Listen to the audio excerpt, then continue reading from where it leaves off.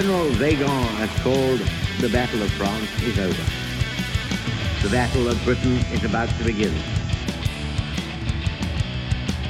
Welcome to the Lead Pursuit Podcast, a podcast covering Blood Red Skies, a game of World War II aerial combat.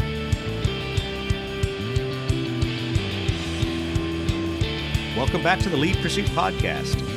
We're assuming that everybody is still social distancing and in some form of quarantine, lockdown, or otherwise enforceable distancing from other people. So I decided that I'd talk to Chris and Brett again tonight, catch up with the guys. And fortunately for me, Chris's governor hasn't banned him from talking to people from South Carolina, although just about everything else is illegal in the state of Michigan. Chris, Dude, how it's you doing? coming. Dude, it's coming. Trust me. Whatever you guys do, don't let this person on the Democratic ticket. I don't care if you're a Democrat or Republican. You don't want her. Trust. She just told people with two homes they can't drive between their two homes. I'm waiting for in that the one same for someone, state. For someone to say, you can't go back to your farm in Alabama. I'm like, okay, it's actually isolated. I would see fewer people there. Dude, it's mind-boggling. They're actually closing sections of stores down. Well, the best part is your icon is only about half an inch from me, so we're not social distancing. So back the fuck up, motherfucker. But hey, you know, Chris isn't the only one on the line tonight. We've got Brett. Brett from Florida. Your governor isn't a total freak show. What's going on down there? Oh yeah, I'm happy. I want to know what the big like the top Pornhub thing is for Michigan now. Well, so that's the funny thing. So I have to laugh. The top Pornhub search for Michigan, I didn't pay attention to. But I can tell you what the top Pornhub search for Florida is. It's boats. That shouldn't surprise anyone. Boats and hoes, man. Exactly. At least it's not goats. I think that might be Oklahoma where John is. But, you know, we're just going to leave that unsaid. But anyway, so let's talk about what we've seen coming out. I mean, the good news is Warlords, quote, back to work, although it's been crickets from them for anything other than social media posts, which is good. So I'm not picking on Warlord. So to the guys, John and Paul and all those guys, I'm not picking on you, but we're ready to see some stuff start rolling out. So hopefully they're figuring out how to do a little social distancing inside their production areas, inside all their work areas, and not be standing on top of each other, breathing in resin dust. Man, we were talking about it last time about things that we were wishing we should pick up or whatever, and I was thinking, man, I was bumming that one of the things that was on my list to get at Adepticon were the expansion packs, and I don't know why I don't just go on and order them. I'm going to just go and order them online because apparently to Amazon. Yeah, they're on Amazon? They're all on Amazon. Yeah, I think they're all on Amazon. So if the they're expansion- out, Noble Knight Games usually has them in Wisconsin, and they ship super quick. That was going to be suggestion number 2. So I love the guys at Noble Knight. They picked up the name and all the stock from the War Store and kind of carried their banner on. So you will not hear me say anything bad about Noble Knight Games other than they have a whole big cool stockpile of stuff I'd like to buy.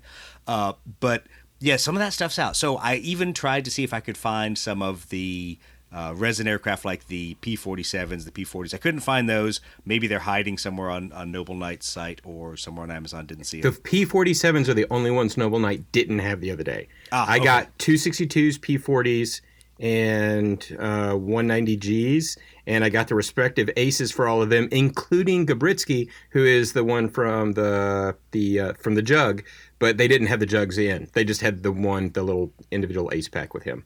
So I got that, but they said that they had stock coming. They just didn't get them in yet. Okay. See, that's the one thing I can purchase and not feel bad about it. I've kind of like programmed myself, just look away, don't order anything, because I have that stack of resin right now. But You should hey, never feel bad about paying for jugs. And I'll just leave it at that. Top South Carolina search. I could definitely get some expansion packs and feel good about that. Yeah. Well, and so the expansion packs are out there. At least most of them were last time I looked on Amazon. So you get that and get that quickly. Warlord still has the PDF sale going on. So if you aren't like me and you didn't slip and fall in the middle of the PDF aisle, I think I'm broke now, but I have plenty of PDFs to keep me going. Between those I picked up and then, asking guys, hey man, has anyone seen the PDF for whatever old out of print game is out there? So I'm still kind of doing my internet search for things that have gone the way of the dodo because they're like 30-year-old games, but thankfully somebody scanned somewhere. Dude, I've got a site for you, but I'm gonna have to find it. It's like in Ukraine. No. Pornhub is actually hosted out of the main part of Russia, not out of the Ukraine. Oh, okay, sorry. No, that's how we're talking about. This was some site. They they had like Gamma World, and they had that games. would be bad. Oh my God, they had like all the TSR stuff, all the stuff from way back that you cannot get your hands on anymore. Top Secret, they had Villains and Vigilantes. I loved that, by the way. I loved that game. It was one of my favorites. So yeah, let me see if I can dig that up and see if they still exist, or if the Russians took that part of Ukraine back and shut the server down. They may have. Or Ivan inherited the server and he's still running it and making money off of it. But yeah, there was a great site out there for that kind of stuff. My problem is I go out to Noble Night every time they get another batch of either estate sales from all of us old, fat, high blood pressure war gamers when we keel over. And I see some of the stuff that rolls in there, and I'm just like, oh, I would love to buy a copy of that. And so I have to kind of tell the story because I don't think I mentioned it last podcast. So obviously amongst us older wargaming types who've been playing for a long time, there's a little bit of pride in all the old war games that we've got that we may have only played once, but we're still happy we had them and once played them, and it's kind of our badge of honor of how old and how far back can you go. And I think I got in one of those cases of one-upsmanship between me and a couple other older Blood Red Skies players about how far back can we reach, back to old Steve Jackson games and old Ziploc bag games, and it was funny. I mean, people were digging stuff out of Foot Lockers in their closet in this chat thread, and I did get trumped on a couple of them. There were a few that I just couldn't go back any further, but I was happy to break out at least a couple late 1970s games that people are like, oh, I haven't seen that one in like 20, 30 years. Yeah, you got me beat. My trunk goes back to about 84. Yeah, once again, both the benefit and the curse of having parents that had a bookstore in the late 70s. I mean, I remember a lot of those games rolling in fresh off the Avalon Hill press, and just the smell of counters and map boards. Sorry, as I'm taking my tequila drink here. Well, I did something during just yesterday, actually, as part of this lockdown. I shaved my beard. I don't think you guys have seen me without a full beard. Whoa, no. Yeah. I got Brett, a wild hair, no pun intended. Brett, if you think you're making money, the top search topic for Florida was not shaved. So it was boats. So it's boats. Yeah. Well, I look like I'm 12 You're not going to be now. in there. So that's awesome. It made me think about it because you're talking about old gamers and stuff. I look like I'm 12. I threatened my wife with the fact that I might shave my beard just to kind of reset everything while I'm already in lockdown and no one's going to see me other than going to the grocery store. She just laughed at me. She's like, "You're not going to do that. You hate how you look without a beard." I'm like, "Yeah, you're right. I look like I'm 12. I could always afford to shave at any time because I grow it in like 4 days. It's a full beard again. Yeah, exactly. You just think about it, and all of a sudden, Brett was just pulling like women when they cut bangs in their hair when they hit 40. It's like that one way that they can go back in time a little bit. Yeah, Chris saw me clean shaven when we first met. I was always clean shaven. Yeah, you were. Yeah, you kept it pretty tight. I'm doing the opposite right now. I am shaving, but I'm not getting a haircut, and I've officially declared that I'm not cutting my hair until we're free again in the state of Michigan. Yeah, nice. Why don't you join the Red Brigade or whatever it is they have up there? You can see my handle, Knights, the People's Republic of Michigan. Well, I was about to say you can pick a side there. You can join the Red Brigades and be a college guy. You can join. You got the militia too, man. Absolutely. Yeah, I was about to say and I'm sure there's some other choice out there politically for you. So feel free. All right. Well, so a couple other things, and I'll mention it here because, like I slipped and fell on the PDF aisle with Warlord. If you enjoy solo play games and you're saying I'm stuck, in my house, not really playing on tabletop sim because I really don't like these newfangled things called computers, and I can't figure out how to take the mouse and move a little airplane on the screen to move it on the table. If you don't want to do that, your company is Dan Versen Games. So they have Hornet Leader, B-17 Leader, a lot of their different solo play games out there, and they're having a 20% off sale. So apparently the good news is he and his wife can still drive in the lockdown to their storage unit, package things up, and ship them out. So I'd say if you need solo play games, go over there. There's a lot of other cool ones. Down in Flames, which is normally a 2-player game. You can play that solo as well. So there's plenty of things to keep you occupied if you don't want to jump onto the tabletop sim bandwagon. And that's fine because that's where I've been devoting my life. And I feel like if I hear that stupid intro music one more time, I'm going to run screaming. But that's okay. So over to the hangar. I know I haven't bought anything new. Chris, have you managed to have a third Malta map show up on your door at this point? I have not, and I apologize for not getting the other one shipped. It is still sitting here staring at me. It doesn't affect you; it affects Brett. That's true. That's true. But yeah, I promise. I can't play by myself. Well, you can. That's another search. That's a different search on Pornhub. But yeah, we'll get that shipped out pretty soon. Other than that, no, I haven't had anything new show up. Just been working on stuff that I already have. I did actually. What am I saying? I did have some stuff show up. All my stuff from GHQ came 2 days ago. Oh, nice. I hate you. I truly hate you. I've got all 4 of the carriers from the Japanese side and all 3 of the carriers from the American side for Midway. And they are gorgeous. Now, okay, so have you taken them out of the blister packs yet? I took one carrier, the Akagi, out, and I started looking at it. And how is the side detail? Oh, I'll tell you. It is gorgeous. But I'll say this. The problem with the Japanese carriers is most of them are converted cruisers, which they did them really realistic. It was basically a flat deck that was put on a ship that was really odd shaped underneath. So they have all these support struts. Yeah, all of those support struts are actual lead pieces.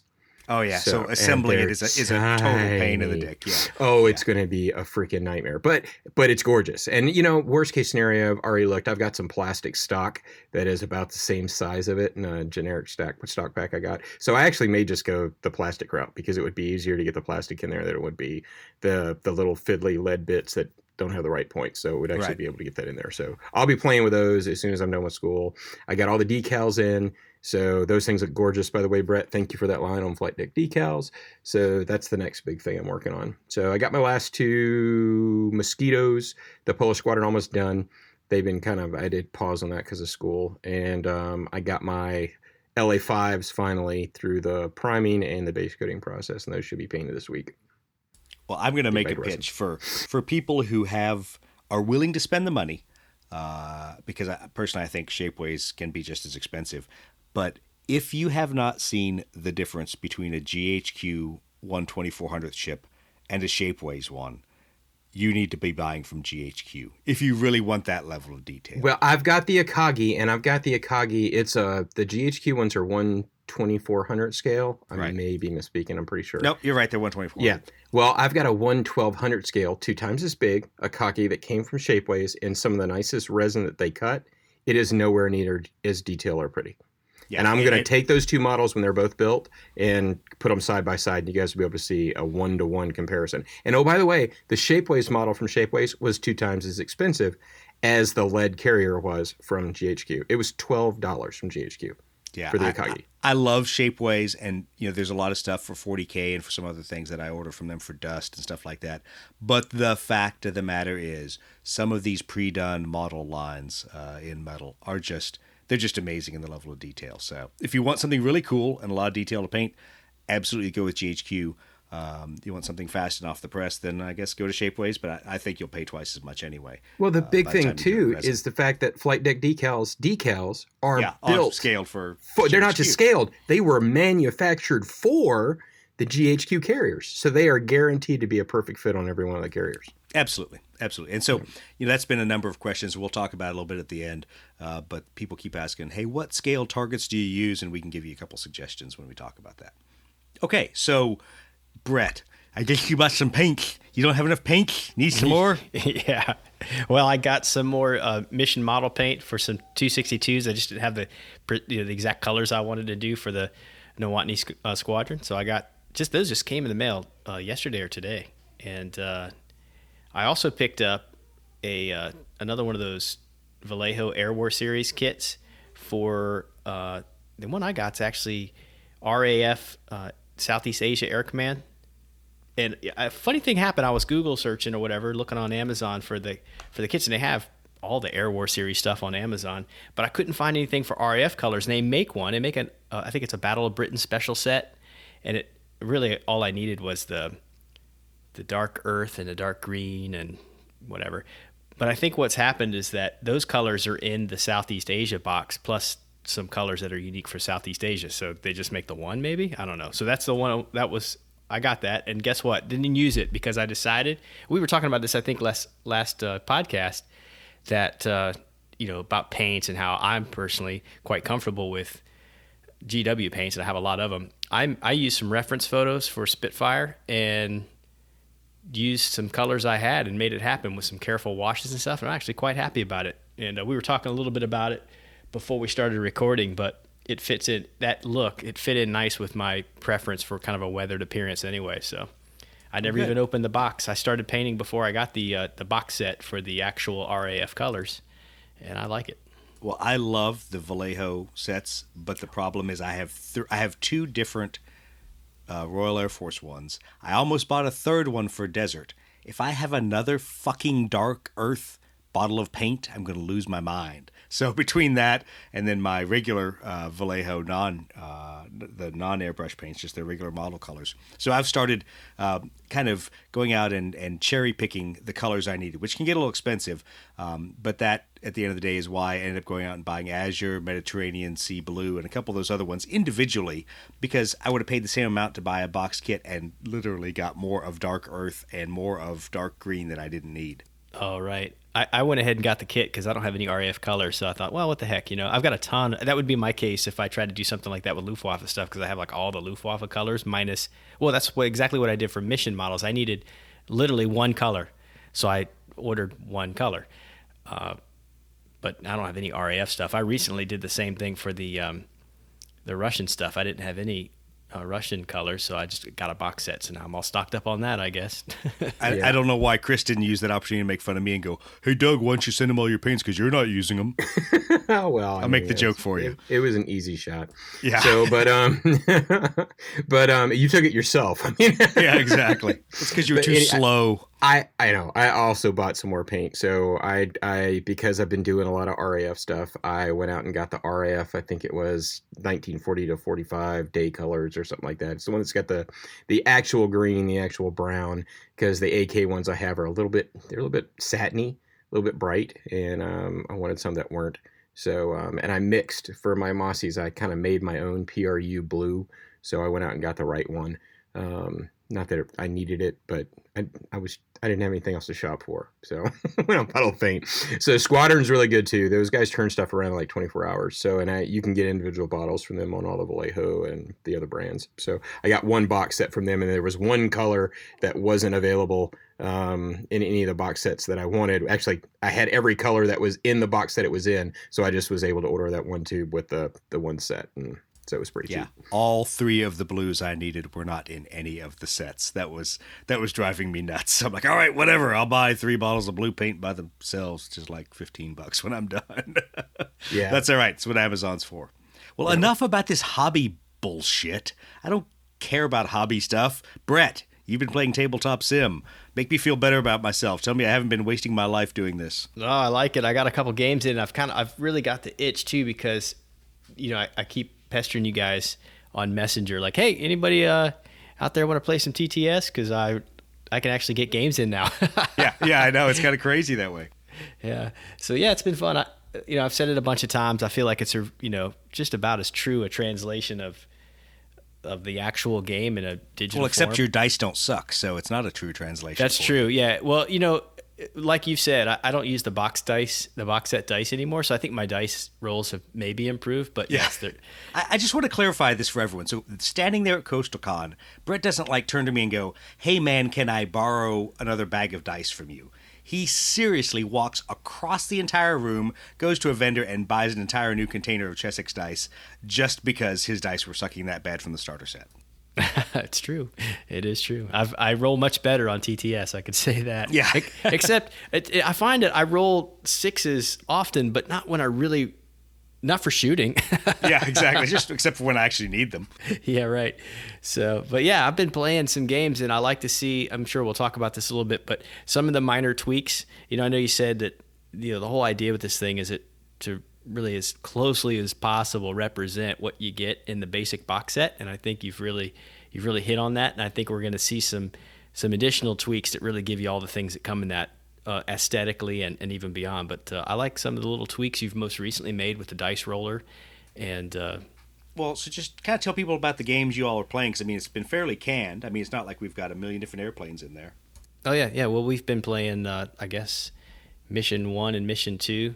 The last couple of games, I think Steve and I played, we used we used the Doctrine cards and the Theater cards for the first time in our action deck, along with the trait cards, and it was a lot of fun. And I like, the searchable function. You have all the cards in there, and you can search them and have a little conversation about which ones you want to do. What Steve and I did last couple times, it was kind of fun because I know we've played a lot of open deck lately. He and I intentionally played, I don't know what you call it besides maybe standard deck. Instead of open deck, we actually, had the cards that we had to draw from and shuffle and everything. And that was kind of fun because we got to sort of exercise the mechanics of the tabletop simulator, how it has that functionality for shuffling and drawing and making discard piles and all that stuff. So we did that, and it was fun. And it was kind of an interesting departure from what we did before. And it injected some randomness that I'm sure is, obviously a part of the basic game. The open deck is probably a maybe more non-standard way of playing the game. It's a fun way to do it, but it made it interesting because, sometimes you just wouldn't get what you'd hope to get because it wasn't laying right there in front of you. So it was fun. Yeah. So if you had to explain to anyone what the best way to make tabletop sim intuitive for them is, I mean, what's kind of your recommendation after having picked it up, learned from kind of ground zero how to use tabletop sim and Blood Red Skies at the same time? Well, let's see. I think for me, moving the aircraft around and all that is pretty intuitive already. There's a little tutorial that comes when you first download Tabletop Simulator, and that tells you everything you need to know about how to just move objects in pretty much any game in Tabletop Simulator. Of course, it applies to what we do in Blood Red Skies. So I felt well equipped with that, but I learned a couple things as I played a couple games. I know the measurement tools and the like the distance template and all that is on the side table, and you can certainly use those. But it's once you get handy with panning around the table and hitting the P key to get that direct overhead view, it's pretty easy. Just grab things, hit the tab key, and sort of your measurement tools are built in. I find that to be the quickest and easiest way. And you kind of get handy with grabbing all your tokens together. There's a way where you can click and drag the mouse to grab more than one item. So when you're clearing your tokens, you just kind of drag your tokens into one little pile and then essentially select all of them and then pull the whole pile of activation chits to your sideboard so you clear the table quickly. Little things like that. I think after maybe 2 games, I think the confidence level and the competence in just panning and moving and all that, it's pretty much second nature after you've done it just a couple of games. Okay. Well, good. I'm a bad example of anyone trying to use Tabletop Sim because I played with it for a while. A couple of months ago, kind of put it down just because I was looking at something on it and said, yeah, whatever, that's too hard. I think I was looking at 40K stuff. And then with this change, I was like, okay, let's develop something for it. And then, like you kind of made fun of me last time, when you spend 50 plus hours in Tabletop Sim, you're like, dude, how do you not know how to pick up a model and hit the tab key and get your ruler? So sometimes I'm kind of the worst person to give advice on those things. Yeah, it doesn't take long. It reminds me a little bit about the learning curve of playing the actual game, right? Remember how the very first games we played, it took a little while to figure out, what's the order of operation? It's the same kind of thing, except maybe you're not working order operation. You're working actually like, how do you grab stuff and how do I change advantage state? But once you've done it a couple of times, it's super easy. Yeah, well, and I think the interesting thing for us is what I'll call kind of the social dynamic once you get on a Discord server, and so you're talking real-time audio with everybody else, you're moving stuff around the board.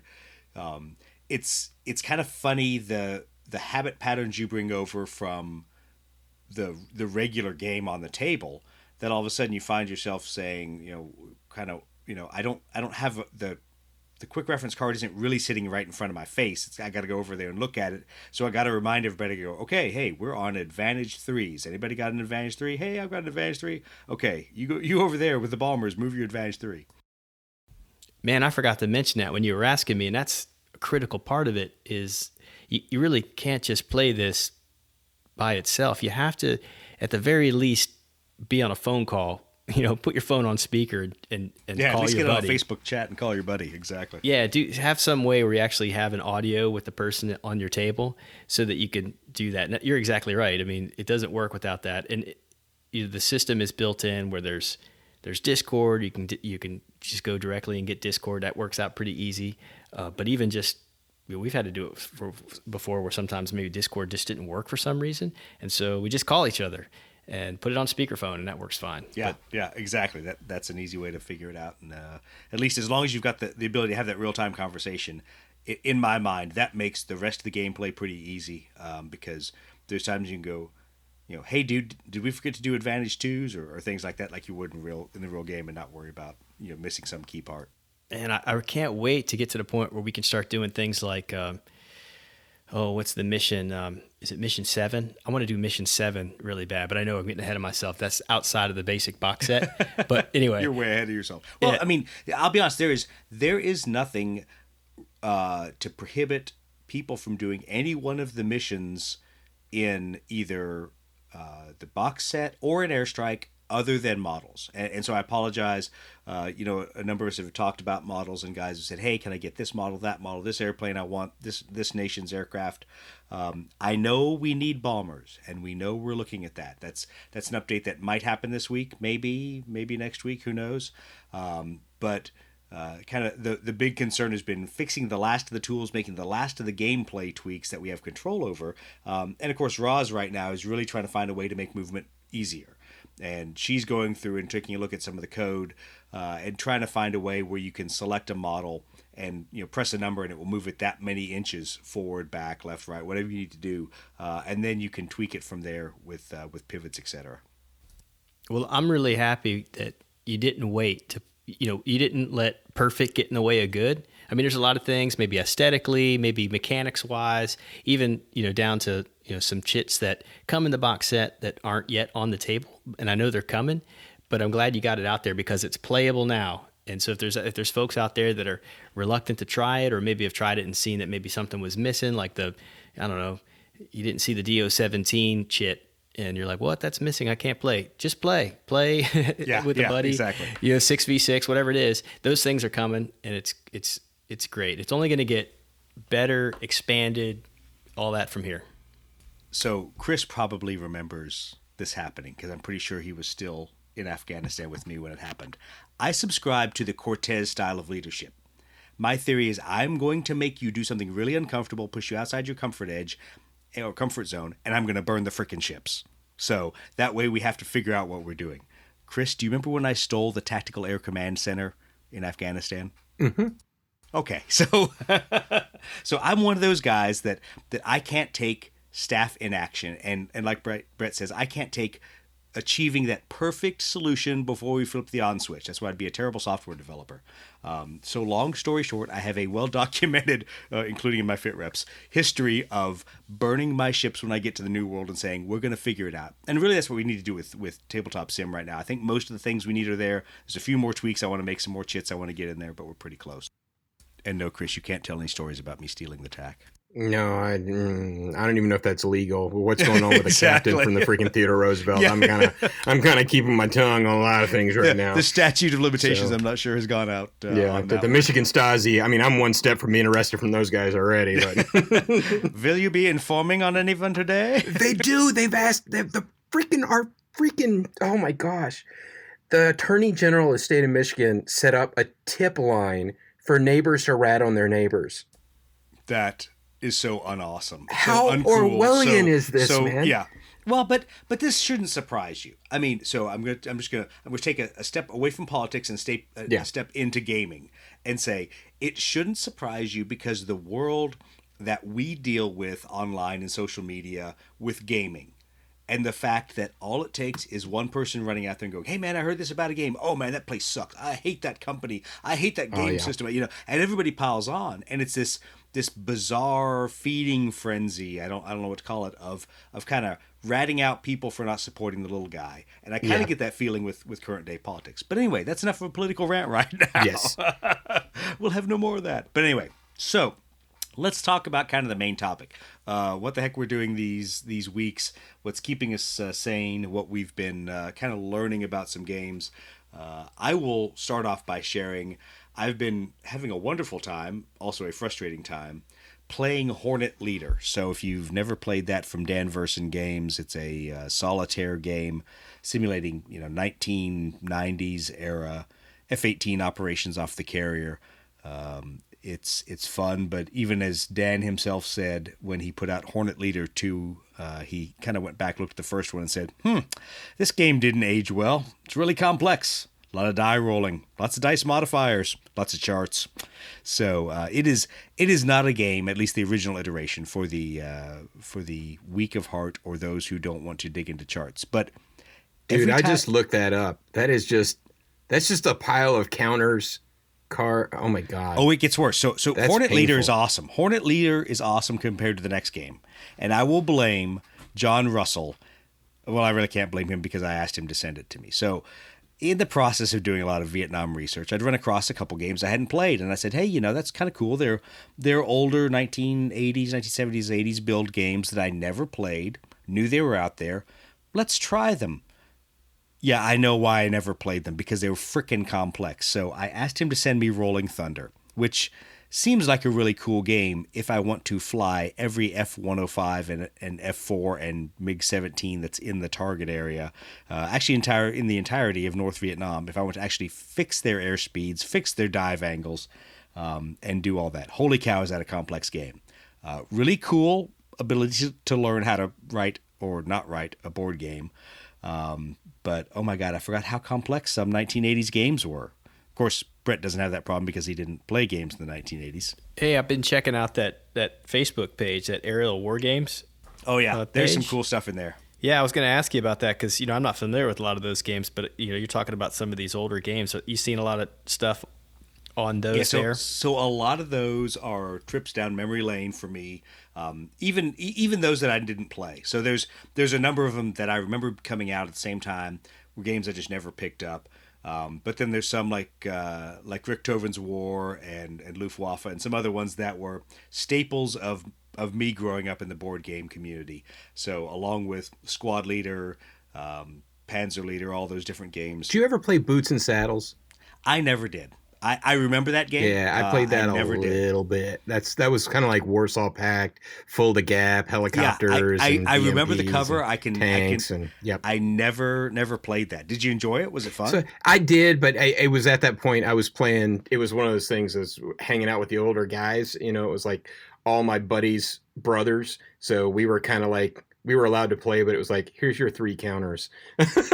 So yeah, exactly. We're not going to give you a whole army to run. Exactly. There's a lot of. It's another one of those games. There's a lot of depth to it. I mean, you're moving individual units around, infantry units, and you can move air assault, right? And so I cannot remember. I think so.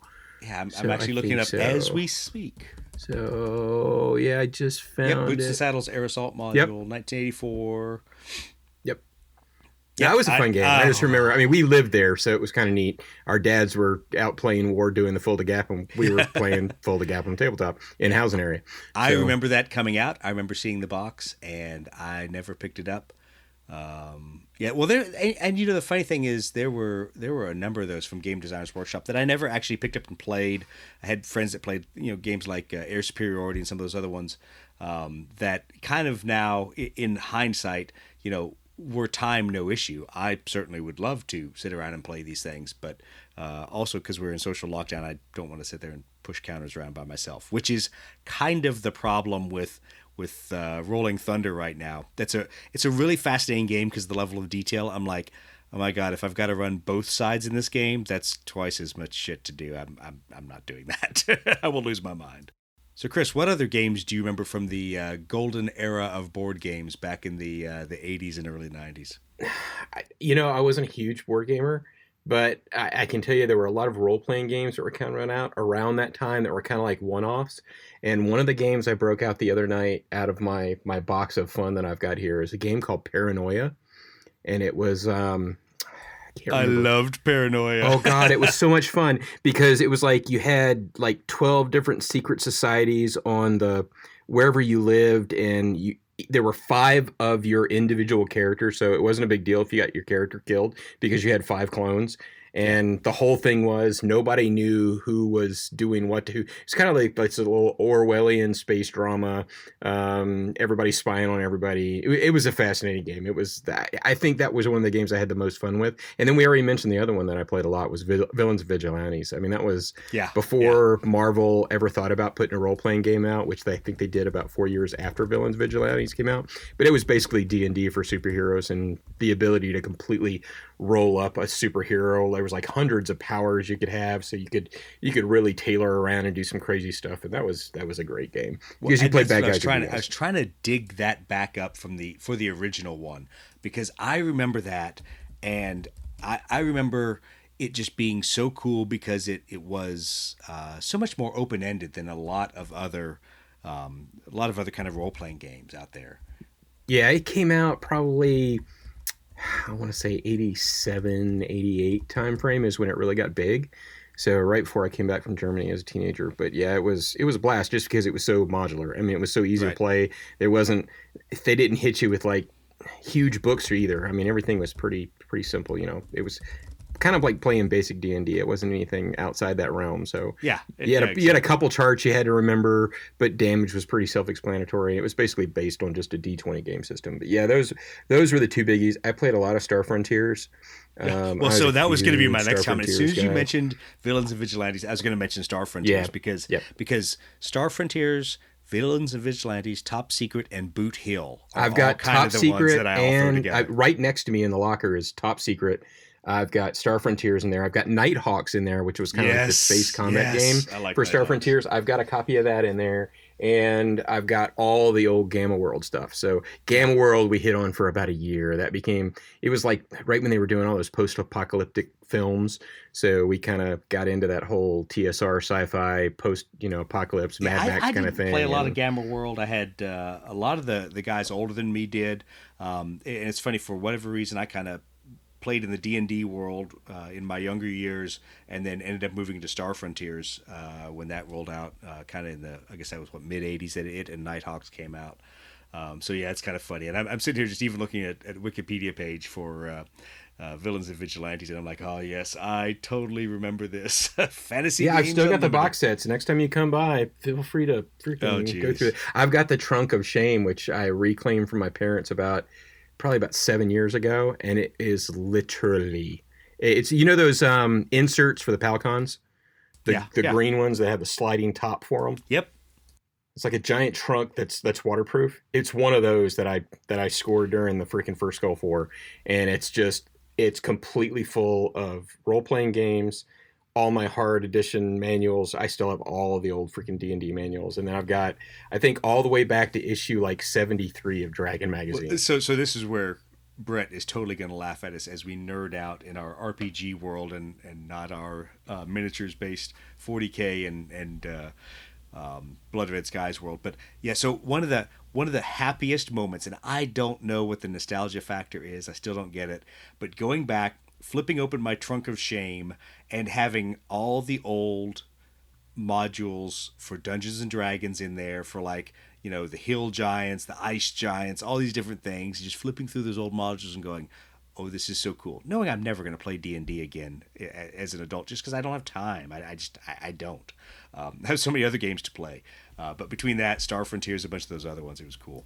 No, I had an extremely sad childhood. Outside of school, there were no kids where I lived, so I heard of some games, especially obviously Dungeons and Dragons. That was the thing when I was in middle school and stuff, maybe 7th grade, but I never played, so I don't know anything about it. Yeah, I grew up in military housing in Europe, so it was the one thing that you could get a hold of at the Stars and Stripes bookstore was every role-playing game you could imagine. And that was at the time when a lot of the religious groups were saying D&D was evil and it was the devil and all this kind of stuff. You're going to hell. And my mom was the one mom that was going, my son is reading and doing math for the first time without me telling him to. This is not a bad thing. Yeah. So she actually encouraged it. I was given money to go and buy all that stuff. So I still have, I was doing the other day when I was going through the trunk, same thing as you, Doug. I was going through all the old modules and just remember the module series too, like the Ravenloft series and the Temple of Elemental Evil, and oh my God, that was like the heyday of incredible fantasy writing. Well, and so I'm going to throw this out here because this is something I thought about as I was doing kind of the research for Tabletop Sim, and thinking of things that are fun but aren't tied to Blood Red Skies is a boring game that you just kind of set up and you play again, and you play the same scenario you played yesterday, and maybe you choose slightly different pilot skills. But Brett's really alluded to Sandstorm and to using Sandstorm as a campaign, and to making pilots and crews that you can invest in. Because I'll be honest, that's kind of why I like Hornet Leader. I don't necessarily like the tactics in Hornet Leader. I don't really like the gameplay in Hornet Leader, but I like the fact that you have a cadre of pilots that go through. Some of them can't hack it and get kind of weeded out as the combat missions go along. Other ones, you see that keep getting put in there, and you build fatigue points if you're doing a campaign system. All these cool things that I really want to delve into Sandstorm, but the tough thing is not having a recurring ability to play kind of makes it hard to do a campaign. But Tabletop Sim kind of gives you that ability to go in there and knock out a quick game in a Sandstorm kind of scenario and say, okay, let me go back and redevelop my pilots and see what's changed, and go through and kind of invest a little bit of personal feel into the characters. Sorry, go ahead. I've kind of had a lot of thought about it since I've played a few games on Tabletop Simulator, which, just to kind of clarify, I don't play a whole lot, right? That's why I'm like one of the paint guys here. I play when the three of us all get together. That happens maybe a couple times or so a year. So I don't play often, but this has given me a chance to play more often, and it's made me think about, man, if this became a regular thing, like I'm already starting to think, hey man, Thursday night could be a good game night if I get somebody who wants to get on and play. And so anyway, Jesus, I'll be divorced if we had another night besides podcasting. right. So what it makes me think though is, I love playing what I've been able to play, but I can see how it's probably quickly going to evolve. You said the word, like, where you're invested in the pilot and everything that you've built. The games are one and done games right now, which are totally fun and great, especially at my stage, because I'm learning really still how to play better. But maybe once I get to a point after several more games, that may not be as fun. And I think there'll be two evolutions. One, just like you talked about, Sandstorm, where you create your own, force, if you will. I don't know how else to say it, but you go through all those steps and you play them along and level them up and lose guys, and all those exciting things happen. I can see that being a really exciting game method you could share with somebody that you play with regularly. And so when you're not playing, you're thinking about the next game that's coming. I mean, I could totally relate to that. And I think there's going to be another thing that we've already invested in quite a bit already, is playing the historical scenarios where you have, I don't know if campaign's the right word, because unlike maybe Sandstorm as a true campaign that you build and it's maybe fictional in a lot of ways, the historical campaign where you kind of play through a couple years of battle, like the Malta thing or the Stalingrad thing, where we've done all that research and you kind of just play it out. Maybe some what if things happens, but you pick a faction and you do it. I think there's going to be two distinct sort of evolutions that I can see myself going down with playing more and more. Yeah, I can see that too. I mean, the campaign stuff is something that really interests me. I just wish we were all closer. So that's the bummer, because I could definitely see myself. Your governor won't let us be closer. I know. That's just the way it works. But the guys in the Indiana gaming group who were all hardcore 30K players, they've kind of all jumped the shark, after the whole freaking what went on with Forge World last year, and then changed the website and all that, the drama that came with that, and a lot of really good podcasts folding their tent because they just refuse to support the product anymore. And a lot of them have switched over to BattleTech, and BattleTech, they're going through some real problems with their Kickstarter right now because of what's going on in China, and stuff's not shipping on time. But I jumped onto that bandwagon too, like everybody up here did, just because it was super cheap for the freaking BattleTech game if you did the Kickstarter. And that was one of the things that they were all talking about being really thrilled with, was this idea of the campaign play that comes along with the new BattleTech, and having your own force, having your mech pilots that rank up I and wasted change. Unknown number of years of my life was I played BattleTech, and then for those that remember it, the Mech Warrior expansion that came out that really was kind of the role-playing game piece behind it all. So you could play role-playing game scenarios that didn't involve your mechs, that just had you in personal combat or kind of missions like Top Secret, where you could go out and do espionage. But then it also kind of built up the story behind the characters that piloted your mechs. And so that was really fun to me. I really kind of enjoyed that because I had my own mercenary unit. I had it tied to a specific house temporarily, things that they would do. And it really, once again, it made me want to actually play the game rather than, oh, what scenario are we playing now? Because, guys, I just can't get into the competitive scene. I'm trying hard. I'm really trying. Well, that was the thing I see, too. The games, some of the one-offs that have come out from Games Workshop recently, like Necromunda, which me and you bought some models for, but there's just not really a community in the United States playing it. But when you see the UK players that are playing it, they love it. And they love it for that reason, because it's not just having a one-off game, 2,500 points versus 2,500 points. No, it's your gang. And freaking each character's got a story, and you've only got a handful of them out there. So you're gonna laugh that that's one of the things that I think is coolest about Sandstorm, is that if you step back and you stop thinking about Blood Red Skies as static painted forces, and you go back and you think kind of like in the Necromunda mindset, that in Necromunda you always end up buying more gangers than you field, because you're going to change weapons on some, you're going to need extra bits because you're going to customize people after they have, achieved something in the campaign or in the series of games you're playing. If you think about Blood Red Skies that way, and you look at Sandstorm, you actually really need 1,500 points of aircraft, not even counting bombers. So the free bombers is a whole nother point that you need, but you really need to kind of be able to field up to a 1,500 point game if you want to play Sandstorm. And that's not hard if you're buying the plastic aircraft, the hard plastic ones, or even the starter kit plastic ones, instead of buying resin models.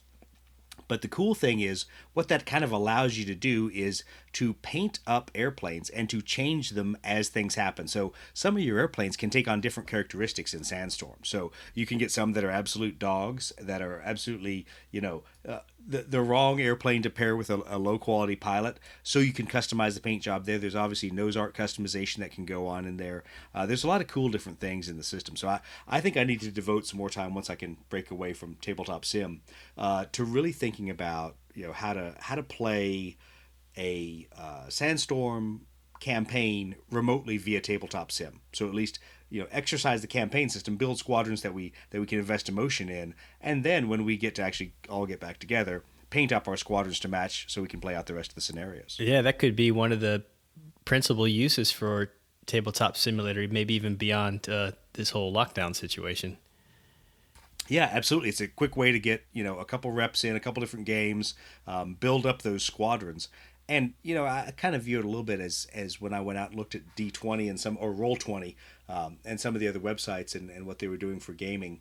The fact that your characters and your squadron, whatever your organization is, persists beyond the game. And that all of them kind of were built around that. Roll20 is obviously very well designed for role-playing games. But the point is that the pieces you push on the board aren't the same as when you're sitting across from all your buddies, because then the reality isn't your one little fighter running out there to attack the two-headed giant. It's the fact of all the backstory that you built that in role-playing games, the game master, dungeon master, whatever, the referee has built for you. And the same kind of thing in these more narrative campaigns for Blood Red Skies. Kind of like a World War II version of Blood Bowl or something. Yeah, exactly. Well, see, you've got that with your Johnny Red Squad, and you've got all the garishly painted and obnoxious paint job aircraft out there, so it kind of works. Well, we've been chatting for a while. We've covered a lot of the stuff that's going on, things that have inspired us in the last week to keep going game-wise. Anything else that you guys have been digging through that have kind of either kicked over old rocks of games that you were interested in, or historical things you found? I know Osprey has put out another series of historical books, and I still am behind and haven't read any of them. But there's a lot of goodness out there. Chris, I think you picked up a couple of those, didn't you? I've picked up every book that Osprey has given away for free. Just no because discipline. I don't know. Well, they're free. Well, so they're free. So it's really not just, discipline. You don't even have to download them. You can do the process, and then the email goes in your email thing, and you don't have to download them right then to whatever device. You can go back to that email whenever. It's basically on your Osprey account and download it at a later time. Nice. So the only book I've read is I just finished the Assyrian Blackbeard infantry one. No, I did Blackbeard the Pirate last night, which was a really good read. There's some bunch of things about him and that situation and what happened in Ocracoke that it was just a really good read of how that raid took place and what took place with it. So definitely cash into that. That's been a fun thing during the lockdown. I've been reinforcing my love of the 109. I've been reading that 109 versus Yak 1 book that was free on the first week, I think. And, I don't know.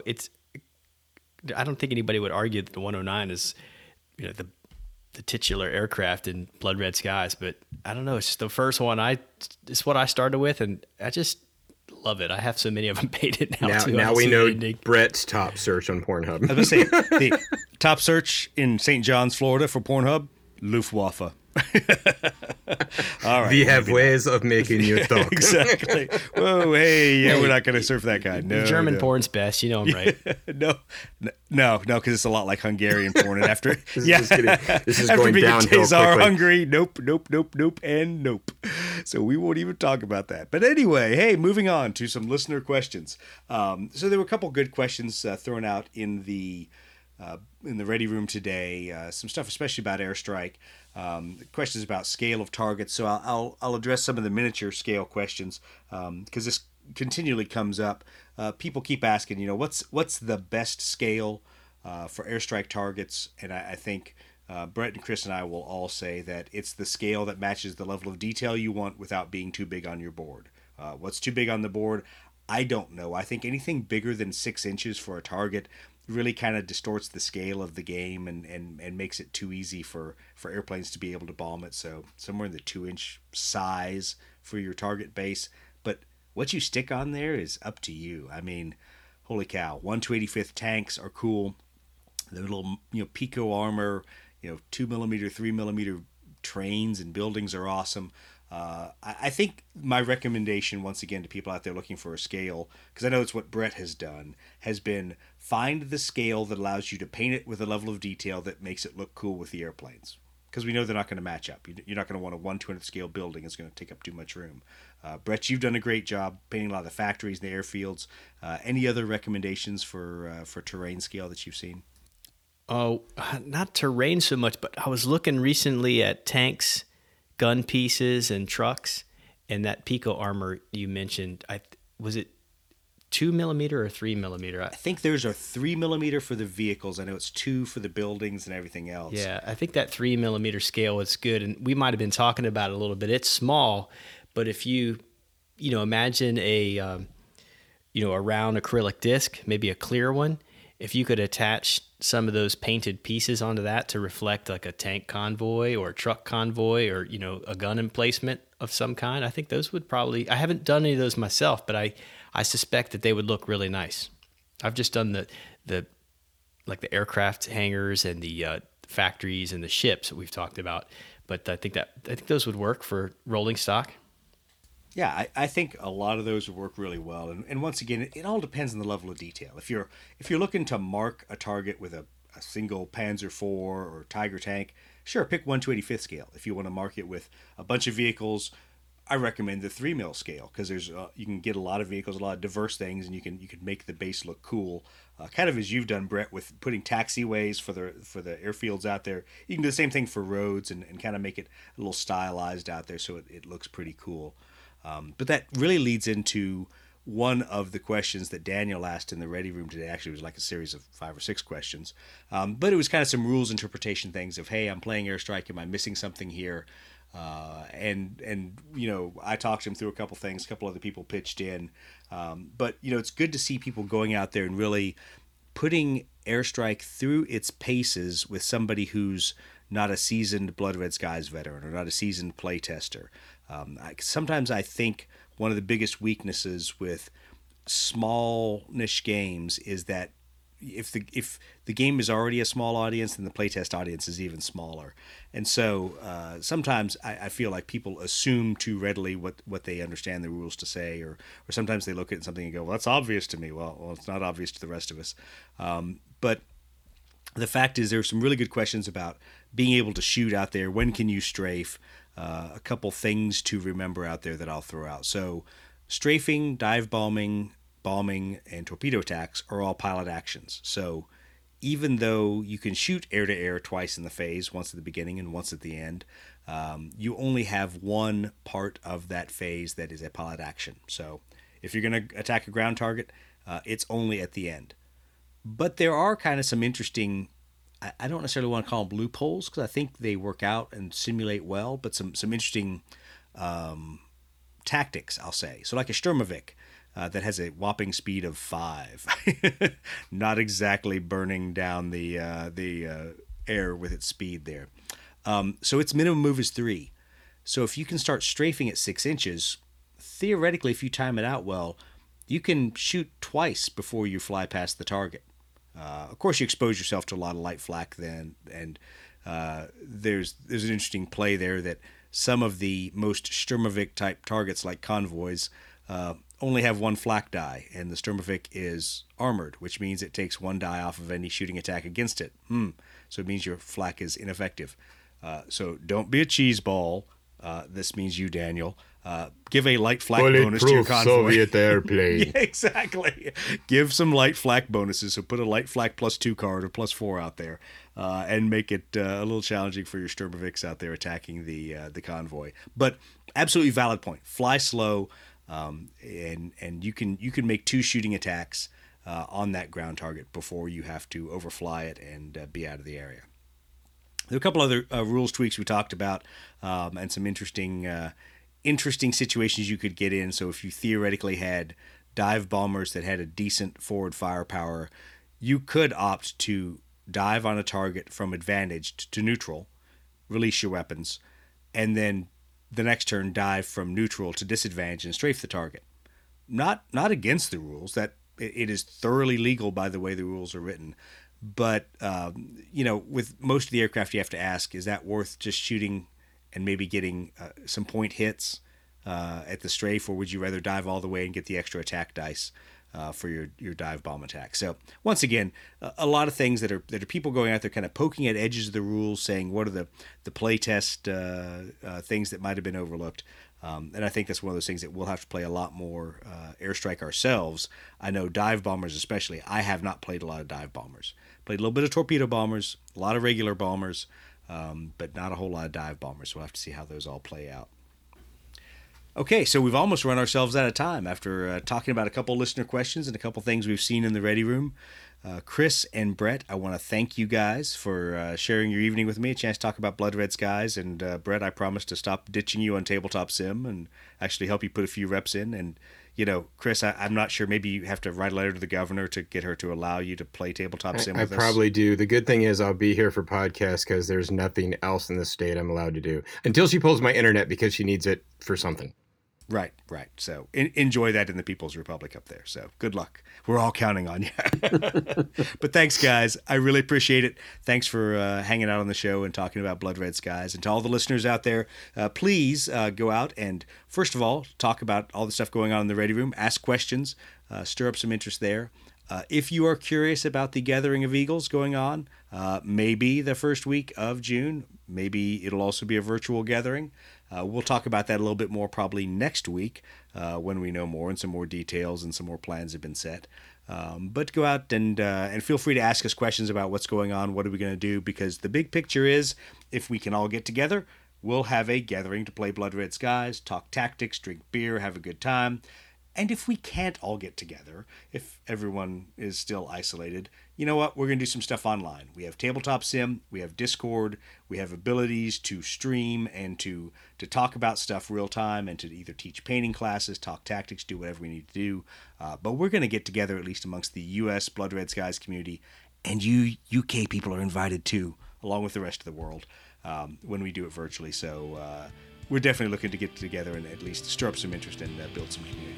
So thanks again for listening. Really appreciate it. And y'all have a good week and be safe. And wash your damn hands.